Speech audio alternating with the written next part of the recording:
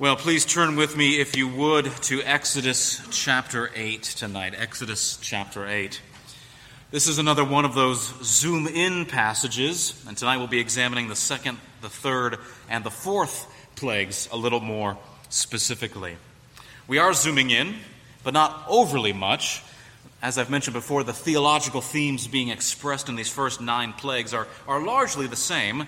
So they are worth our attention, they are worth our study, but at the same time, we don't want to get overly repetitive or redundant.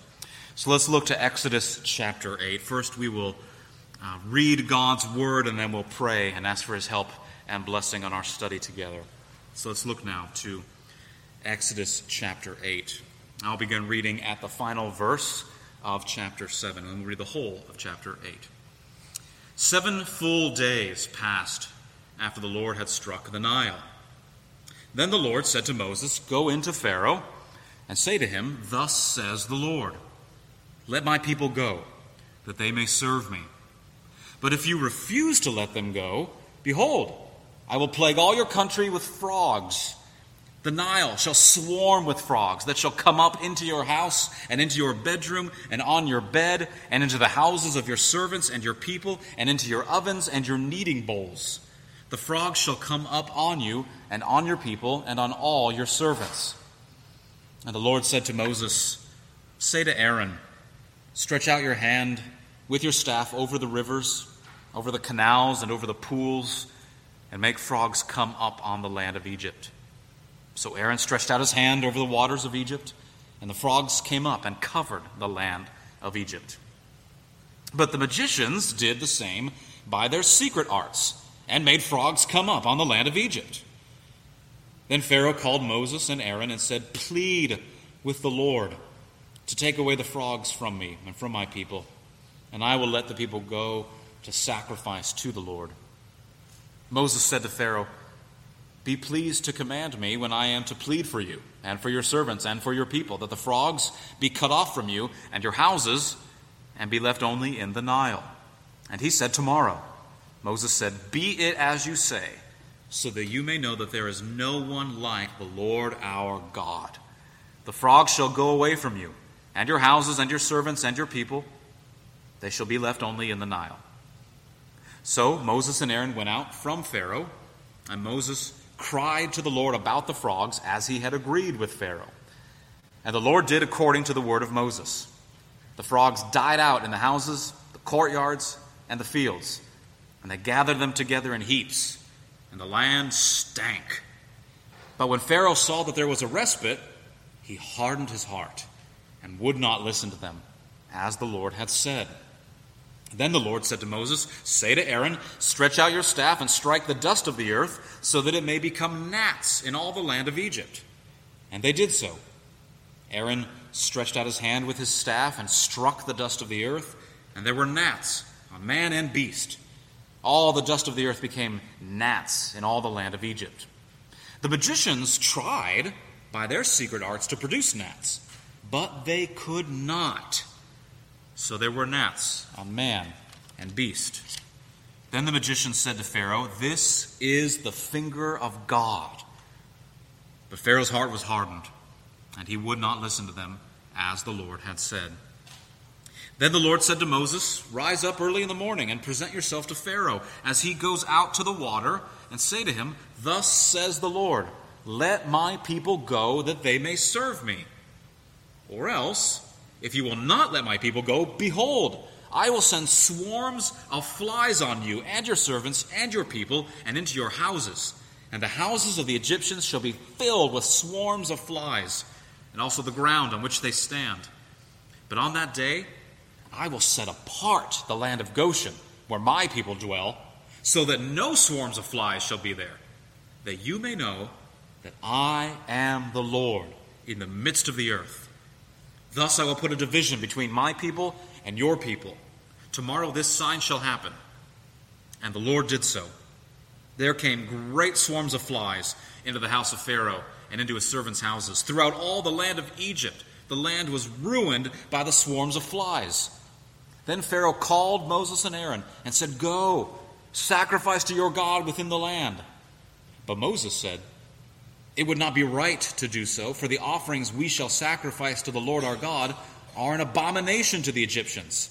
If we sacrifice things abominable to the Egyptians before their eyes, will they not stone us? We must go 3 days' journey into the wilderness and sacrifice to the Lord our God as he tells us."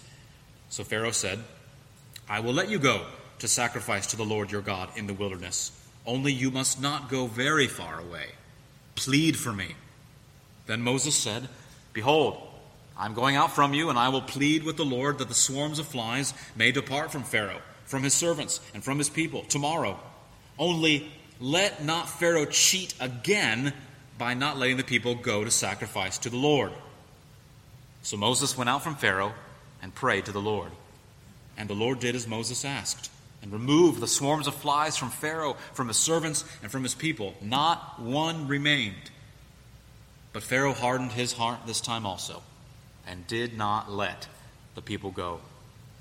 Amen. Thus far, God's holy and inerrant and inspired word to us tonight. May he be pleased to write its eternal truth on all of our hearts. Let's pray. O Lord, open our eyes that we may see your truth. Open our ears. Speak to us that we may hear it and receive it gladly. And send your Holy Spirit and his ministry of illumination as we give ourselves over to the study of and devotion to your word this night. We ask it in Jesus' name. Amen. 3 things for us to see as we examine these 3 plagues of chapter 8, as God is humiliating and laying waste to the hapless gods of Egypt. 3 swaps, if you like. Instead of what Pharaoh thought he had in the power of his deities, God renders these things to him instead. Death instead of life, chaos instead of order, and judgment instead of worship. Instead of life, death; instead of order, chaos; and instead of worship, judgment. So let's think through those 3 things together, shall we? First, death instead of life. Well, after those 7 long days pass, after that first plague there at the final verse of chapter 7, remember, blood flowed through the river Nile. It flowed into the streams and into the ponds. 7 days of dead fish, and the Nile stank with that foul, putrid smell of blood. The scripture says the Lord God of Israel triumphed over the impotent river gods of Egypt. And so after that week had gone by, we come to chapter 8. Moses is instructed by God to return to Pharaoh and to repeat this ultimatum yet again, this time with a different threat. You see that there in verse 1.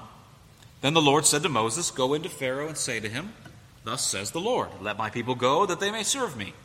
But if you refuse to let them go, behold, I will plague all your country with frogs.'" Now, it's quite the image. I remember reading it to my boys a couple years ago, and when just reading plain scripture, and they both giggled at that imagery of what kind of a threat is that? It's not fire raining down from the sky. We're being attacked with frogs. That's a humorous image, perhaps even. But we're told that this is going to be no minor inconvenience. It's no laughing matter. Verse 4, "The Nile shall swarm with frogs that shall come up into your house and into your bedroom and on your bed and into the houses of your servants and your people and into your ovens and your kneading bowls. The frogs shall come up on you and on your people and on all your servants." Interestingly, as we've noted before, sometimes the Hebrew text will call these events not plagues, but signs and wonders. However, here in verse 2 of chapter 8, the Hebrew word for plague is used. It says, "Behold," it's used by the Lord, "Behold, I will plague all your country." There at the end of verse 2. Plague, in a woodenly literal sense, means to strike or to blow or to pummel. That's what the Lord is doing here to the kingdom of Egypt. Now, you'll see that there's something of a narrative gap between verse 4 and verse 5. There's an implied assumption. God tells Moses, "Go to Pharaoh and tell him thus and such," and we know Pharaoh's response. So rather than recounting that fruitless exchange in the palace, Moses just skips right to the result of Pharaoh's stubbornness there in verse 5. He doesn't even bother recounting Pharaoh's stubborn retort. Verse 5, "The Lord said to Moses, say to Aaron, stretch out your hand with your staff over the rivers, over the canals, over the pools, and make frogs come up on the land of Egypt. So Aaron did. And apparently, according to the end of verse 6, the frogs came up and they covered the land of Egypt. They came out of every nook and every cranny, and they went everywhere. But God had a serious theological purpose for sending what seems to be maybe, at first blush, a kind of silly plague, or at least a strange and unusual plague. Listen to what James Boyce wrote years ago. In view in this plague was the goddess Heket, often pictured with the head and body of a frog. Because of this, the frog, the creature, was sacred in Egypt. It could not be killed. And consequently, there was nothing the Egyptians could do about this horrible and ironic proliferation of their goddess. They were forced to loathe the symbols of their depraved worship. Loathe them, but they could not kill them. And when the frogs died, their decaying bodies must have turned the towns and countryside into a stinking horror. Close quote. Charles Spurgeon said on this text, "These be thy gods, O Egypt, thou shalt have enough of them." Scholars tell us that Heket was supposed to restrain the frog population by protecting crocodiles. Crocodiles were the frog's natural predator, right? A frog makes a nice lunch for a crocodile. And so the frog goddess is supposed to restrain the carnivorous activity of the crocodile and preserve the frog population. But now, with Egypt overrun with frogs, Heket was humiliated. Heket was also, according to Egyptian theologies, to assist women in childbirth. She was the spirit who breathed life into the body. And interestingly here, there may be a connection between this plague and Pharaoh's sin against the Hebrew midwives way back in the beginning of Exodus. Remember way back in chapter 1? In his effort to exterminate the Israelites, Pharaoh commanded the Hebrew midwives to kill Israel's baby boys. "Slaughter my people, will you?" says the Lord of hosts. "And you will find yourself overrun, with your own lives ruined by your pathetic, laughable, life-giving deity," which ironically we see in verses 13 and 14. Your life-giving deity. The frogs died out in the houses, the courtyards, and the fields. And they, the Egyptian people, gathered them together in heaps, and the land stank. The life-giving deity goddess of Egypt, she's dead, slain in heaps before their very eyes. And Pharaoh, what does he do? Well, he summons his sorcerers. Verse 7, to imitate the act. Again, how that helped is beyond me. How this helped their situation is only a puzzle to me. They only made more. You'll notice the text say, they only made more frogs come upon the land of Egypt. It only exacerbated the problem. It doesn't take any frogs away. Doesn't put any frogs back in the river. It just makes more frogs. Thanks a lot, guys. So, desperate by verse 8, Pharaoh begs Moses and Pharaoh begs Moses and Aaron, "Plead with the Lord to take away the frogs from me and from my people, and I will let the people go to sacrifice to the Lord." Is this a change of heart for Pharaoh? More like desperation and superstition. Nevertheless, Moses does pray for Pharaoh. Verses 9 through 12, and in verse 13, the frogs indeed died out.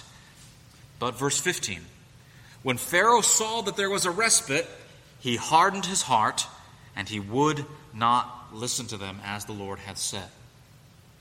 Now you see there, Pharaoh has learned something. Pharaoh's learned something. He utters the name of God with his own lips. He says Lord there in verse 8. And if in your translation, like mine, it's probably capital Lord. Pharaoh utters the covenant name of Yahweh on his lips. He uses the proper name. He's learned something of God's power and God's demands. He's realized that the only chance he had for relief here is to ask Moses God to undo this curse. And he knows that Moses God wants his people to be able to go and worship him and offer sacrifices to him. Verse 8. He promises to do that, which of course turns out to be a lie. All of this just goes to show how much a person can learn about God without ever knowing him savingly. Knowing a great deal about him, but not knowing him savingly. There's a warning. Again, Spurgeon. It would have been a wonderfully good sign if Pharaoh had said, "Join with me, O Moses and Aaron, while I pray unto Jehovah that he may take the frogs from me." But no, he had only a condemning faith, which contented itself with other men's prayers instead of prayers on behalf of himself. Close quote. So that's the first thing we see with this first deity, this first plague in the text. Instead of life, mocking the so-called Egyptian deity of life, God overruns them with frogs who are themselves thus overrun with death. Death instead of life. That's the first swap. Relief comes, but very quickly the next plague arrives. And that brings us to the second thing that we see. This time we see chaos instead of order. Chaos instead of order. Now, the time period between that second plague of frogs and this third plague of gnats, we're not told precisely how long that waiting period was. With the previous intermission between plague 1 and plague 2, notice chapter 7, verse 25, there was an interlude of about a week. But this next plague, this plague of the gnats, it comes without a warning. But in any event, without warning, verse 16. The Lord said to Moses, "Say to Aaron, stretch out your staff and strike the dust of the earth, so that it may become gnats in all the land of Egypt." And they did so. Aaron stretched out his hand with his staff and struck the dust of the earth. And there were gnats on man and beast. All of the dust of the earth became gnats in all the land of Egypt. The modern Hebrew meaning of the word kinim, which is the word that the original language of Scripture uses here for gnats, in modern Hebrew, they take that word as lice. That's how the old King James Version translates the word. But whether they were gnats, and there's all, as you can imagine, all kinds of scholarly debate as to what kinds of bugs these were they gnats, or were they lice, or were they mosquitoes? The point is, according to verse 17, these bugs came upon man and beast, swarming all over Egypt, harassing every living creature. Now, some have posited that perhaps they were swarming mosquitoes that had bred on the river Nile. Maybe. Some have suggested maybe maggots. They were festering. They came out of the frogs. They were festering in the rotting carcasses of the dead frogs heaped upon the land. And maybe they bred from those frogs and scattered all over the place. But look again at verse 16. God says to Aaron, through Moses, "Strike the dust of the earth so that it may become gnats in all the land of Egypt." These things, these bugs, these gnats were supernaturally created, you see. Not simply multiplied out of already existing insects or already existing natural elements. God takes granules of dust all over the ground of sandy Egypt, and he turns them into swarming gnats, rather than simply multiplying the breeding ground on the Nile to make more mosquitoes, or rather than simply multiplying maggots growing in dead frog carcasses. No. The point that God is making here is as theological as it is polemical. Now, that point was probably lost on the Egyptians, who were frankly just miserable with harassment that they were enduring. But I dare say to the Hebrews that their biblically astute ears would have perked up upon hearing this. The whole land is covered with them, these gnats. Like what? Like dust. Remember back in Genesis, what God promised to make Abraham into a great nation, he said that his descendants would be like the dust of the earth. Genesis 13, verse 16. Meaning that Abraham would have more offspring than he could possibly count. The polemical point here that God is making is wonderful. You dare to try and snuff out my people, Pharaoh. I swore to Abram that I would multiply his descendants, and I will, Pharaoh, despite your best efforts.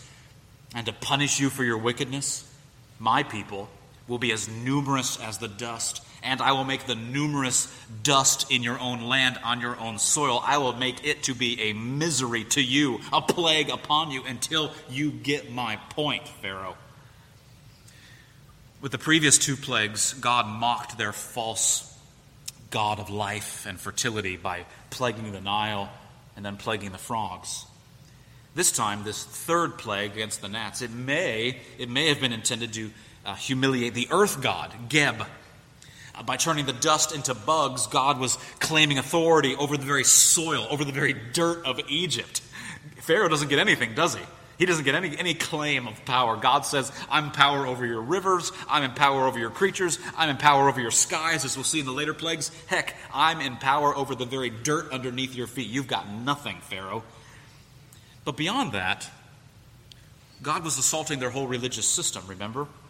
Whether there's a specific God in mind with each plague, he's really assaulting their whole religious system. Remember, the kings of Egypt, the pharaohs, were viewed as kind of mini-gods, as living deities upon the earth. The Egyptians believed Pharaoh had the power to bring about cosmic order. We spoke about this in Sunday school this morning. They believed that Pharaoh had this internal ability to bring about a kind of equilibrium to life and society. One of their ancient texts, called the Prophecy of Nefertiti, says that when the king begins to reign, it says, then order will come into its place and chaos will be driven out. That's what the Egyptian people believed their pharaohs had the ability to do. Drive out chaos, bring in order and stability. Here, the true God, Jehovah, is positively disabusing them of this notion as he unleashes pure chaos upon Pharaoh's kingdom, striking them with plague after plague, throwing their world into utter disarray and confusion. In his own way, it was as if God was uncreating the world, at least in Egypt. We spoke a little bit about this in Sunday school this morning. Scholar John Currid has noticed these fascinating parallels between the Exodus plagues and the 6 days of creation in Genesis. Let me just list just a few. When God created the world, he separated light from darkness, day one. But in the 9th plague upon Egypt, the light was blotted out. God, gathered the water into one place on day 2 of creation. But in the 1st plague, the water was turned into blood, Exodus 7. God, made vegetation grow on the land in day 3 of creation. But in the 7th and 8th plagues, he destroyed Pharaoh, Egypt's crops, Exodus 9 and 10. God made land animals and people on day 6 of creation. But in the 3rd through 6th plagues, he afflicted both man and beast with pestilence and disease, until finally God killed every firstborn son in Egypt. Close quote. With such chaos and with such a parallel there, Dr. Currid concludes that God was in essence decreating Egypt as he's creating the world in Genesis, and as he's constituting, in a sense, Israel as a nation here in this Exodus event. There's this up and down foil, isn't there, almost, of the creation and Genesis and the decreation of Egypt as he's undoing them. Exodus says that the insects came from the dust of the ground, and that may draw your mind all the way back to Genesis chapter 2, verse 7. The Lord God formed man from the dust of the ground. And in that case, man is made to have dominion over all creatures, to have dominion over all creation, yes, as a vice-regent underneath God himself. But this time, do you notice the reversal? The ironic reversal? This time, the creatures, these puny insects, they have dominion over the people. They are harassing Egypt to no end. They have dominion over them, making their life a horror. And thus the order of creation is reversed. Adam, dominion over creation. As Egypt is decreated, insects, dominion over them. And so Pharaoh summons his magicians again, these soothsayer priests, in a desperate attempt to bring order out of chaos using their powers. Up until now, these sorcerers have been rather impressive, to an extent. But then there's that jarring statement there at verse 18. You see it? Verse 18 on into 19. The magicians tried by their secret arts to produce gnats, but they could not. So there were gnats on man and beast. Then the Egyptians said to Pharaoh, "This is the finger of God." Now, the magicians seem to get it. But verse 19, Pharaoh's heart was hardened. Stopped in their tracks, do notice that what really impressed them was not so much the plague itself that is being wrought upon them, but rather what impressed them is the fact that God had the power to prevent them from duplicating it. Satan is powerful, no question, but he has his limits. He has his limits. Did this realization make believers out of these sorcerers? Unlikely. For one thing, they invoke the word God here. It's a more generic term as opposed to the covenant name Yahweh. Elohim is the word they use. It's a generic word for God. It seems to me that these men realize something of what's happening, but not savingly. Right? How many people we know that speak of the man upstairs or a higher power? They recognize the finger of God. They recognize His power and His deity and His greatness. But it's not a declaration of faith like we hear from David in Psalm 8. When I look at your heavens, the work of your fingers, the moon and the stars, which you have set in place. Our Lord Jesus uses the same language later on in Luke 11, verse 20, part of what we read this evening. But if it is by the finger of God I cast out demons, then the kingdom of God has come upon you. Satan's power had been overthrown, defeated, and the way opened to eternal life. The finger of God, the power of God, ultimately, of course, to the power to atone for sin and raise Jesus Christ from the dead. The point being, take heed, dear friends. Take heed that you have true faith, living faith, sincere faith.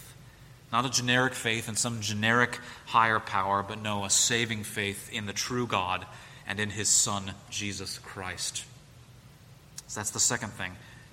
Death instead of life, chaos instead of order, and finally, we see judgment instead of worship. Since Pharaoh won't let God's people go and worship him, God will visit him with yet more misery and plague and judgment. Look at verse 20. Then the Lord said to Moses, "Rise up early in the morning and present yourself to Pharaoh as he goes out to the water, and say to him, 'Thus says the Lord, let my people go, that they may serve or worship me. Or else, if you will not let my people go, behold, I will send swarms of flies on you and your servants and your people and into your houses. And the houses of the Egyptians shall be filled with swarms of flies, and also the ground on which they stand.'" This time the plague is flies. Verse 21 uses a play on words. If Pharaoh did not send the Israelites out, then God would send in the flies. "Let my people go, that they may worship me." That's been the goal all along. And that, by the way, is the gospel in miniature. God's plan is to save His people for His glory, most supremely. We are saved. We are redeemed. We are liberated. Why? To worship. To worship God. To glorify and enjoy Him forever.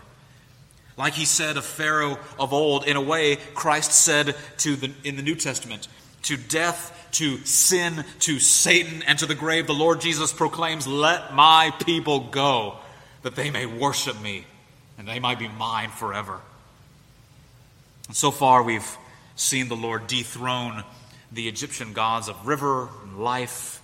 We've seen Him dethrone the god of fertility with the frogs. We've seen Him dethrone the god of the ground or the soil with the gnats. And now we see Him dethrone the god or goddess of the air and sky with the flies. And do bear in mind that this is not some mere nuisance. You know, the way flies are in the hot summertime, in the hot summer sun.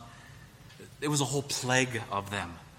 An inundation so severe that flies covered every inch of ground and invaded every corner of every building. There were flies everywhere, buzzing in the ears of every Egyptian. The Bible says that they wreaked such havoc that the land was ruined there in verse 24. Later on, Psalm 78, verse 45 explains that God sent swarms of flies that devoured them. The flies virtually ate the Egyptians alive.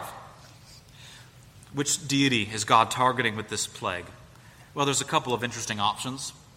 Scholars have suggested anything from houseflies to mosquitoes to dog flies, these blood-sucking bugs that tormented man and beast. Perhaps they were flying, biting scarab beetles. In Egyptian religion, the scarab was an emblem of the sun, representing eternity, the abiding life of the soul. The god of the resurrection, Kepher, was depicted as a beetle. Maybe that's who he had in mind. Or the plague of flies may have been directed against Beelzebub, which means Lord of the Flies. Some Egyptians worshipped Beelzebub as their protector. His role was to protect their land from swarms of flies and other natural disasters. He functioned as a kind of cosmic insurance policy. But like the rest of Egypt's gods and goddesses, we know Beelzebub is actually a tool of the devil. We read from Luke 11. Luke 11, verse 15, confirms this when Beelzebub is identified as the prince of demons. So whatever view we take, ultimately the point is this. Once again, God was demonstrating his power over Pharaoh's gods. They were hapless and pathetic. Beelzebub could not keep away the flies. Kheprer could not raise the dead. The only God with such power is the God of Israel, the one whose Son, Jesus Christ, alone has the words of eternal life. Do notice also the distinction that is highlighted here more clearly, more starkly than it's been made in the previous plagues. Verse 22, "But on that day I will set apart the land of Goshen, where my people dwell, so that no swarms of flies shall be there, that you may know that I am the Lord in the midst of the earth. Thus I will put a division between my people and your people. Tomorrow the sign shall happen."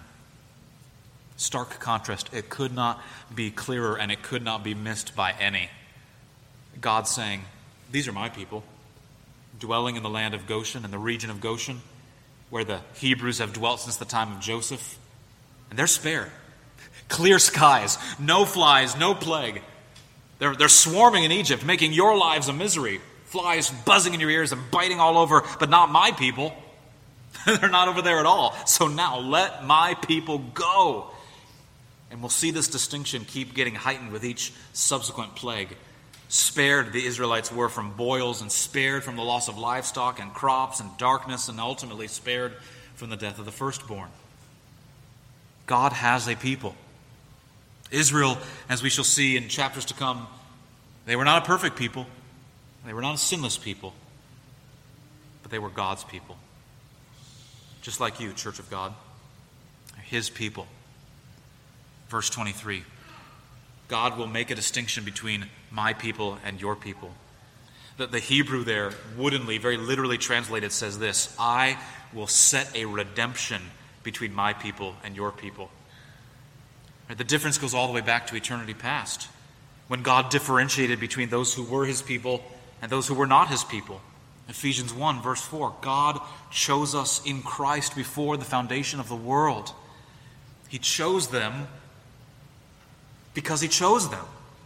And he loved them simply in order to love them. A redemption price was paid, tragically, in the costly death of the firstborn sons of Egypt. And it resulted in the liberation of Israel. And what was true for Israel in the days of Moses is true for the church of Jesus Christ, is it not? God has set a redemption for his chosen people. And this redemption is found in Jesus Christ, God's only begotten Son, and it can be found nowhere else. But verse 24, Pharaoh can't stand it, and so he goes to Moses. Notice how he bypasses his sorcerers altogether. Doesn't even bother with them this time. Pharaoh knows the Hebrews need to worship. Moses has asked previously that they be allowed to travel some distance, but Pharaoh counters, offer worship to your God. Maybe it'll appease him. Maybe it'll stop these miserable flies, but I don't want you to get away and escape from me. So just offer your worship right here in the land where you are. Don't travel. But Moses insists, no, we can't do that. We're going to sacrifice animals like bulls and rams.